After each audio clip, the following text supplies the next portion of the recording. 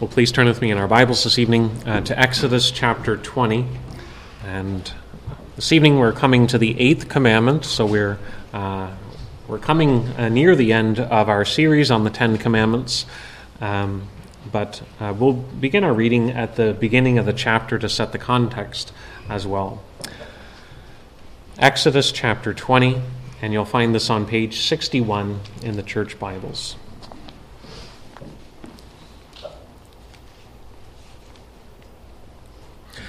And God spoke all these words, saying, I am the Lord your God, who brought you out of the land of Egypt, out of the house of slavery.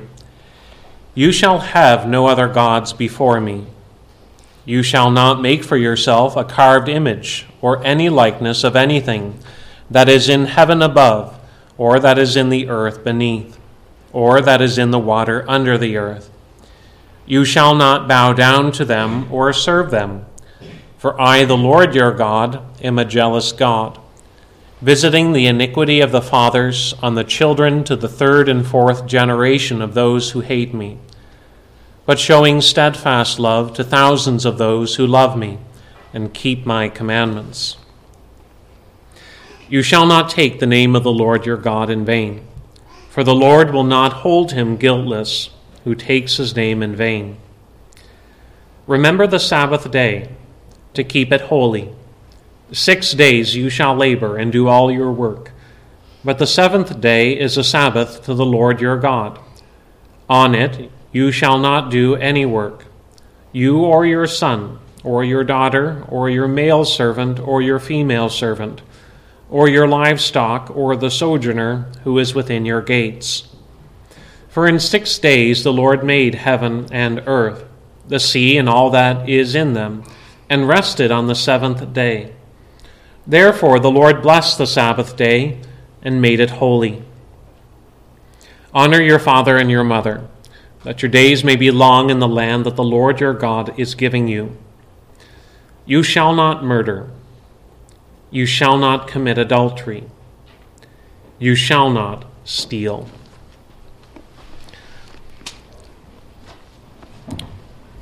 For many of us living in our modern Western world, we are used to thinking in the terms of rights. We talk about the rights that we have as individuals, and we can appreciate the emphasis that comes behind that. But as we turn back to the law of God this evening, what we notice is that the focus is not so much on one's rights as it is on one's responsibilities. That the law of God is emphasizing our duties, as it were, before God, with whom we are to live and before whom we are to serve. And this evening we want to be thinking about, and we're continuing to look at what is sometimes described as the second table of the law. The 10 commandments can be broken down between commandments of how we serve our God and commandments chiefly that are dealing with how we serve our neighbor. And as we think about our responsibility to our neighbor, there are many things that we need to take into consideration. We've already looked at how we are to honor the institution of the family. We are to honor our father and our mother. We have a responsibility to protect the life of our neighbor. We are not to murder. We are to respect the institution of marriage and to honor the sexuality that God has given to us.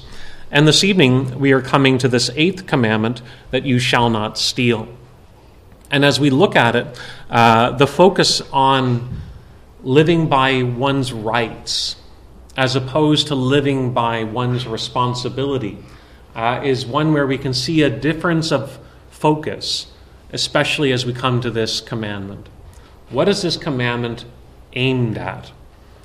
This commandment is not simply talking about one's right to private property. This commandment is talking about one's responsibility to protect one's neighbor's property. And we want to think about this commandment in terms of how, because God shares with the needy, that we are to be concerned about protecting and promoting the interests of our neighbors. We have been looking at the 10 Commandments, but as we've been doing it, we've been trying to think about certain principles that shape the way that we look at God's law. We have noted several of those principles in our study. One of those principles was the inward-outward dynamic, that the law of God is not about only your outward actions, your outward behavior.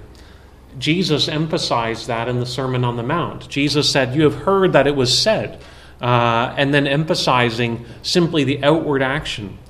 And Jesus would bring it back to saying, "But I say unto you," whether it's the commandment about murdering or the commandment about committing adultery, Jesus would begin by saying it all deals with the heart, that the inward motive is to be aligned with God as well, not just restraining the outward behavior in society.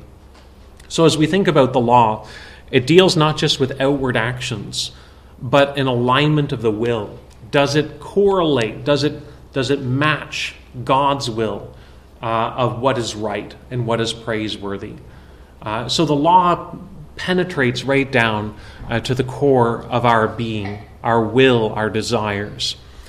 Another dynamic that we've highlighted in terms of principles for thinking about the law is not just the inward-outward, but the positive-negative. That each commandment is not only thinking in one terms or the other. Although many of these commandments are framed in the negative, there is a corresponding positive aspect to those commandments. To honor the Sabbath day means that it's possible for someone to break the Sabbath. For a person to not murder, then they must be doing something more than not murdering. They are called to protect life.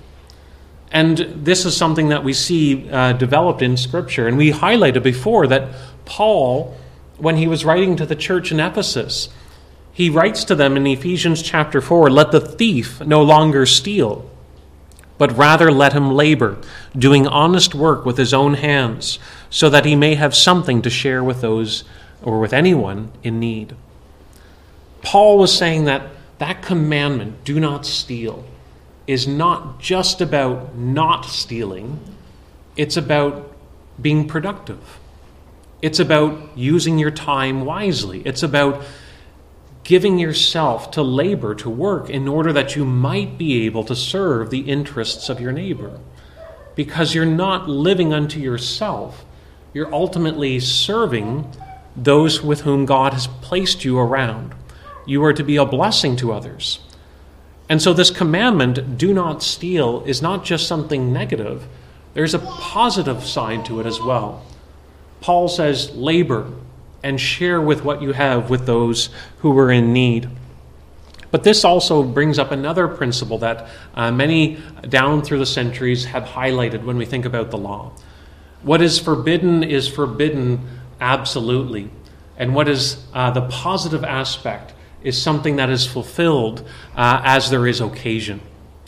So we are not to steal, and that is something that is to characterize all situations.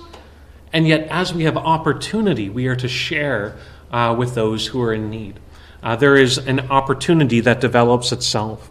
And so these principles can help us even as we look at this 8th commandment this evening. But we want to think about this commandment very briefly this evening in 3 thoughts. We want to think about, what does this commandment reveal about ourselves? What does it reveal about God? And what does it reveal about God's grace? Why is this commandment given to us? Do not steal is getting right down to the actions of how we treat one another.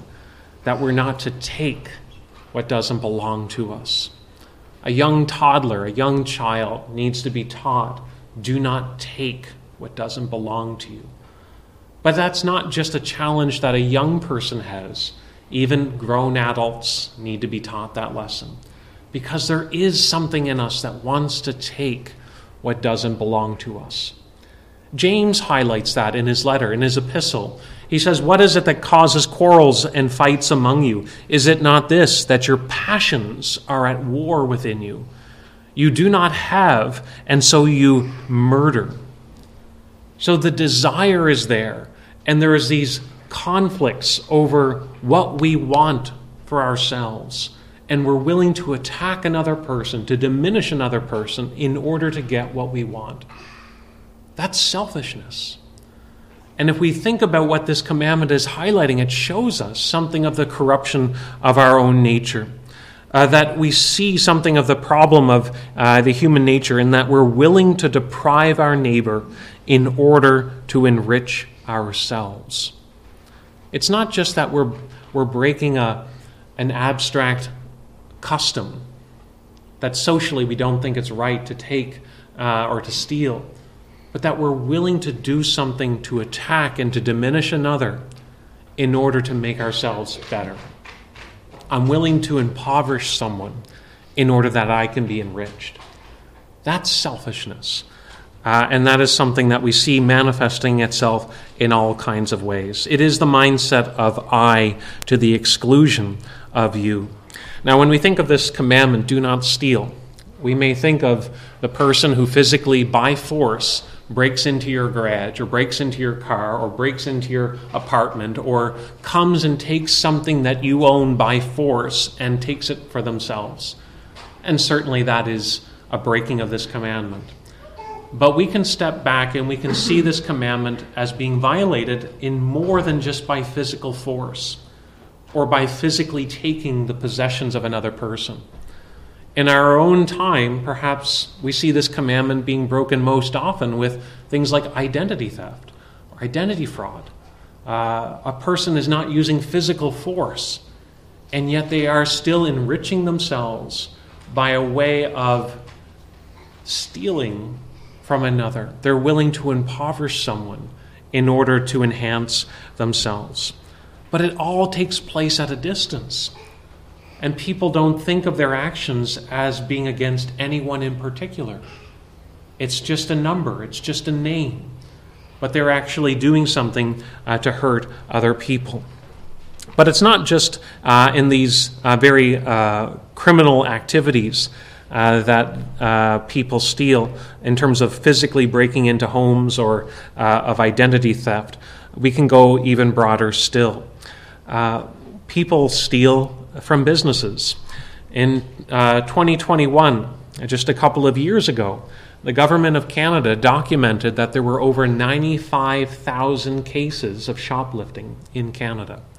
95,000 cases of shoplifting. People will steal from businesses and not feel any guilt about it, because to them, these big corporations are rich, and so it is fine for them to take what doesn't belong to them because they want to be enriched themselves and they want to punish businesses. But is it right to take what doesn't belong to us? Is ultimately to be our frame of reference, not just trying to punish or to be our own judges. So people can steal from businesses. People can also steal from their employers. J.I. Packer, the late Anglican, comments that he thinks the most common form of theft today is stealing from our employers. When people will abuse the system in order to get around fulfilling their work obligations, when they want to be paid for work that they don't actually deliver on, when they're willing to cut corners and not fulfill their work term, whether it's their hours or whether it's the work itself, they are stealing from their employer as a result. People can steal from their government. When we fail to give the government what is their due, when people refuse to claim on their income taxes their income that they have made, or when they falsify information to lower their taxable income, we are denying our responsibility to our government. Governments are ordained by God, and there is a responsibility to give unto Caesar the things that are Caesar, namely our taxes. And if we're not doing that, we are denying our responsibility to care indirectly for our neighbor, because the government is established for the common good of ordering society. And however we think of the proportion of taxes, the rule of law would say that we are to give our taxes in submission to the government. We can also steal even from our family. When a parent, a father, or even a mother uses their entrusted resources for selfish ends, rather than giving their child what is their due. If a parent is using their wealth for their hobbies and their own interests, but they're not giving their food and clothing and education that their child is deserving of, they're stealing what belongs to their child. They are depriving them in order to enrich themselves. And so people can be denying their neighbors' needs in terms of work, in terms of government, in terms of family. But most of all, we steal from God the honor that is due to him. That's a charge that we see often in Scripture. It was there in the days of Malachi. Malachi, the prophet, charged the people of Israel with robbing God, that they weren't giving God their tithes and their contributions. They were neglecting or not giving God sacrifices that were even worth anything. And that was a problem that happened over and over again. Even when the people came back from exile in the days of Haggai, the same complaint emerged, that the people were more interested in building their houses than in rebuilding the temple. There was a neglecting of the honor that was due to God in order to ultimately serve themselves. And so in all of these ways, the Lord was charging them with not honoring the Lord or of giving the honor that is due to his name. Now, in the Old Testament, the tithe system was unique because it was merging between the church and the state. The funds that were collected were used for both ends. So we have to recognize there is something of a uniqueness to the Old Testament economy. But the principle of recognizing that a portion of what we have is not for ourselves, but is to be given for the common good of others, to serve the needs and the interests of the wider society. That principle remains. And so when Paul writes to the church in Corinth, he is taking up a collection for the brothers and sisters in Jerusalem, those who are in need, and he tells them that on the first day of the week they are to set aside something and to store it up, so that when I come you have something to give, so that we might be able to care for those around us. There was a principle that Paul was saying. What you have is ultimately not your own. That what you have is something that is to be used wisely. And your focus must extend beyond yourself and include the needs of others. And so Paul was saying there must be some principle in your life that is saying, what I have, I want to be giving. I want to be thoughtful of how to use this for the care of my neighbor. And that shapes the way that a person is to live. You can see surveys and research that has been done that in Canada, the number of Canadians, but also the percentage of what Canadians give away is decreasing over the last number of years. And there's obviously a lot of factors to that. One being the tightening of the economy. Things are getting harder and harder. But for those who are believers, we have to be intentional about what we're doing with our money. Because we're saying there is a calling that has been placed on what we do. How we are servants or stewards of what God has given to us. That we would use it not just for our own enjoyment, but also being thoughtful of the needs of our neighbors, of being able to set aside something to care for those who are in need.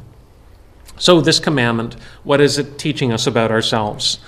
It's teaching us something of our own propensity to being focused on ourselves.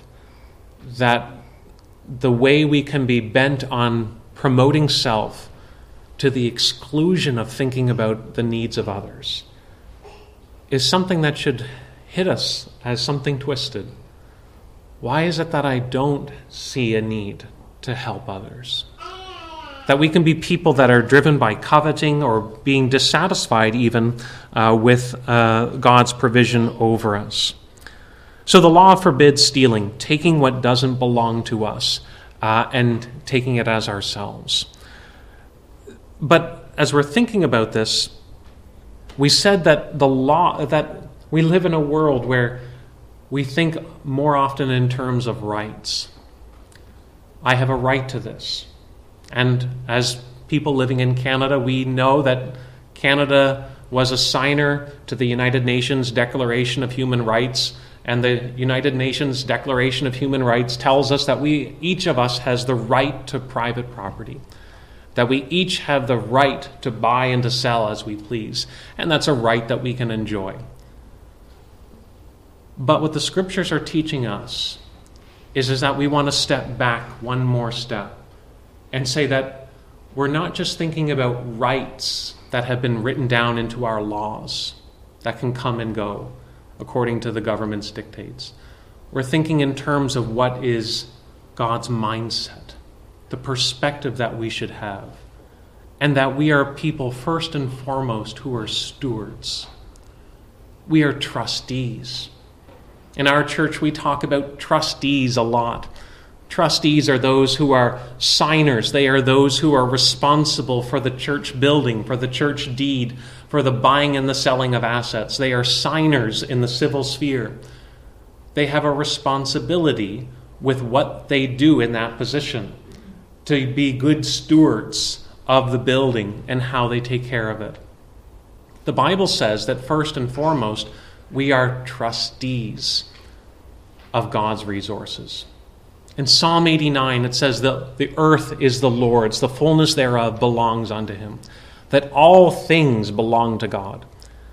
And so instead of thinking to ourselves, this is my house, this is my money, this is my toy, that I ultimately own to my own desire, the believer should begin by saying, this is God's provision to me to use wisely for the enjoyment of God and for the caring of my neighbor.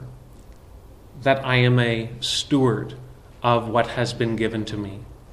And instead of clinging to it, this is mine, I am to be using it in humble service, being thankful to God for what I have, but also trusting in him with what I have been given. So to break that mold is a serious thing, because it is ultimately violating God's order. When people steal, they may not think about whether or not they're impoverishing their neighbor, but they are despising God's providence.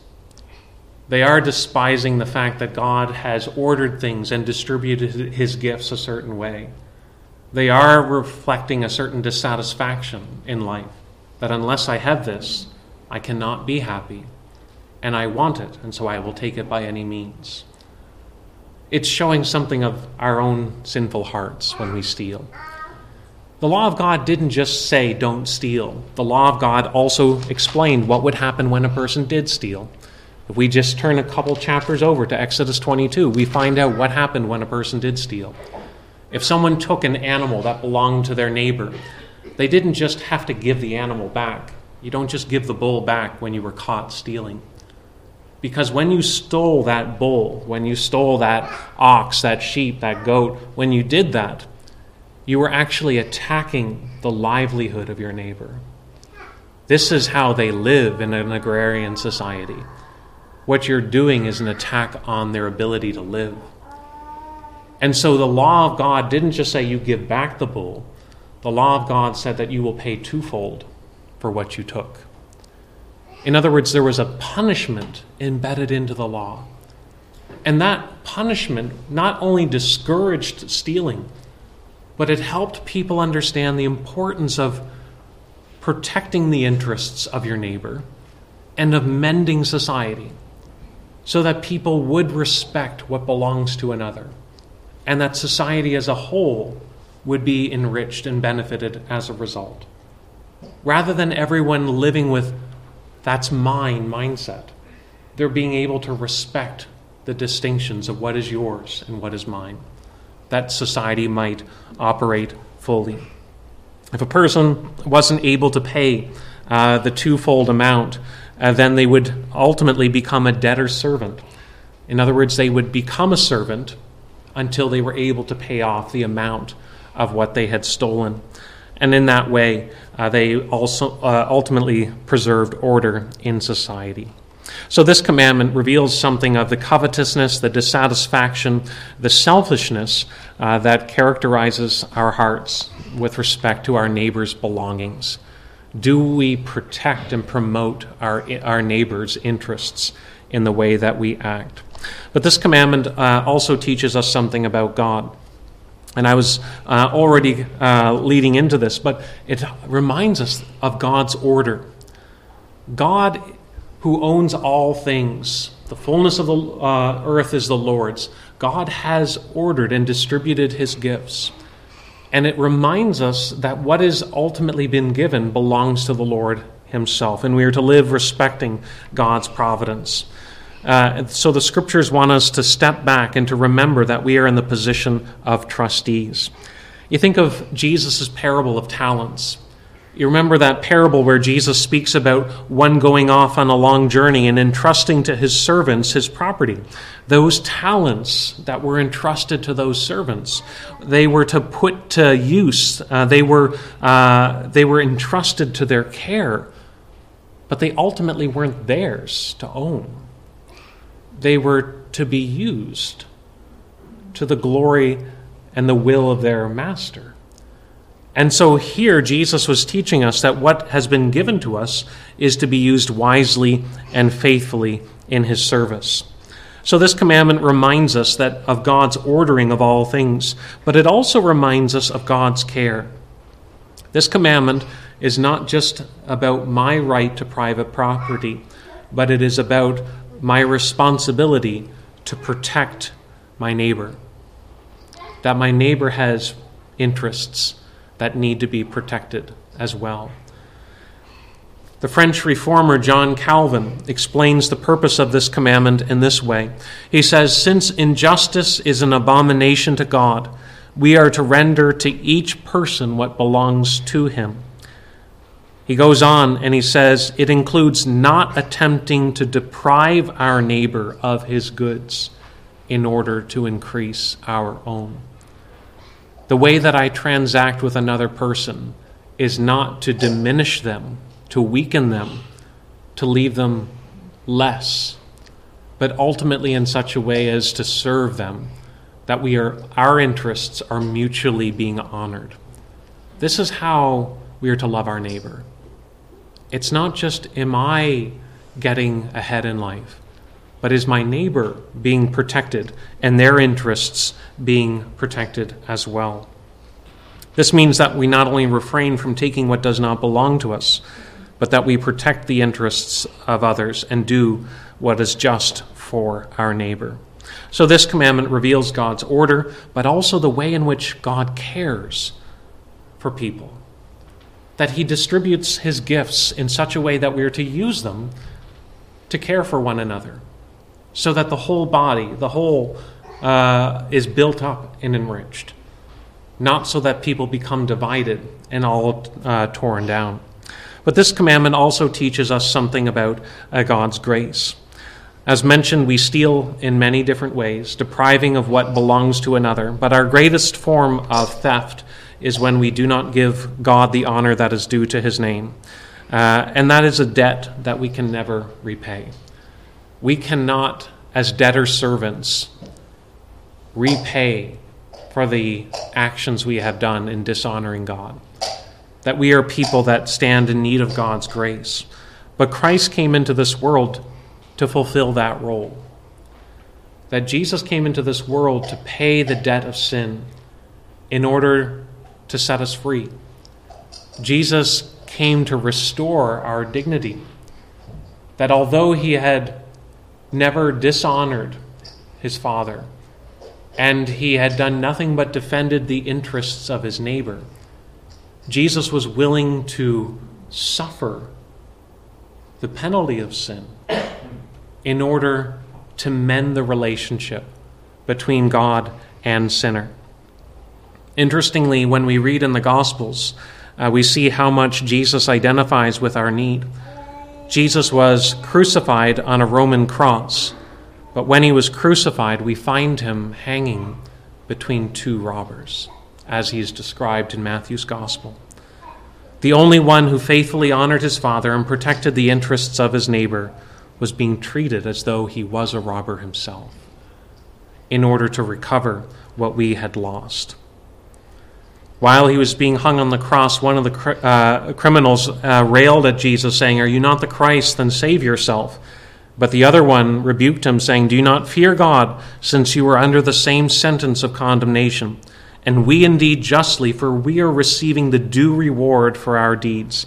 But this man has done nothing wrong." And then he said, "Jesus, remember me when you go into your kingdom." And Jesus promises him, "Today you will be with me in paradise." Jesus gives to this man who is in a poor and a needy state. He has sinned against his neighbor. He has sinned against his God. He has denigrated himself in his selfish lifestyle.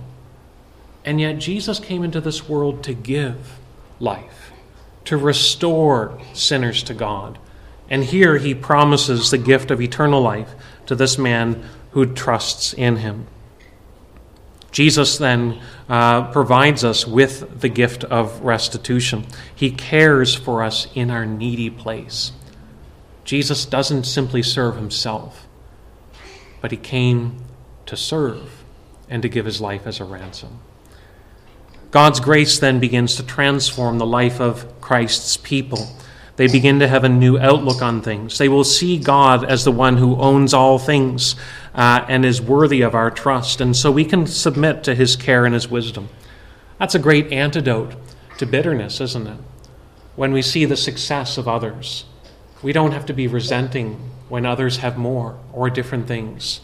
We're able to submit it to God's providence and to say, God is good and he has his purposes for how he is doing things.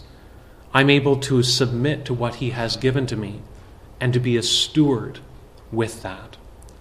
It changes our view on matters. It also gives us a concern not only about protecting my interests, but about sharing with our neighbors in need. In this light, the believer can enjoy the good gifts that God has given to them, but they also, as they have opportunity, will want to do good to everyone, especially to the household of faith. Can you say that this evening? When you think about what God has given to you, whether it's great amounts of wealth or little amounts of wealth, it doesn't matter. That at the end of the day, you see yourself as the one who has been given by God's providence, and that what you handle as an act of faith. That at the end of the day, money isn't the most important thing. That what is most important is knowing God. And if you've come to know the gift of God's salvation in Christ, it transforms the way that you're going to treat your neighbor. You're not constantly trying to one-up your neighbor. You're not trying to have more comforts in life than your neighbor. You're not trying to beat down your neighbor so that you feel better about your lot in life. Instead, you're able to see that what God has given to you is to be an act of service now, of thanksgiving. That I do what I do as an act of faith to care for my neighbor, but to also honor my God, who generously gave the gift of salvation to me in my needy state. What I have as a steward. I don't cling to it. I'm not enslaved by it. I'm a servant of Christ. Can you say that? And then thirdly, it gives us a consideration of God's grace, so that it helps us to be accountable to God. It helps us to be content with what we have, but it helps us also to want to protect and to provide for the needs of those in need. There's a principle then that begins to shape the believer's life. What I have, I use not ultimately and primarily or only for myself, but I use it for the good of my neighbor, for the honor of God, and wisely as my Lord would have me serve. Let's pray. Who see how the life of faith affects and shapes every area of life. And we pray that most of all, we would be thankful for the one who came to serve needy sinners, who laid down his life as a ransom for many. Go before us now in Jesus' name.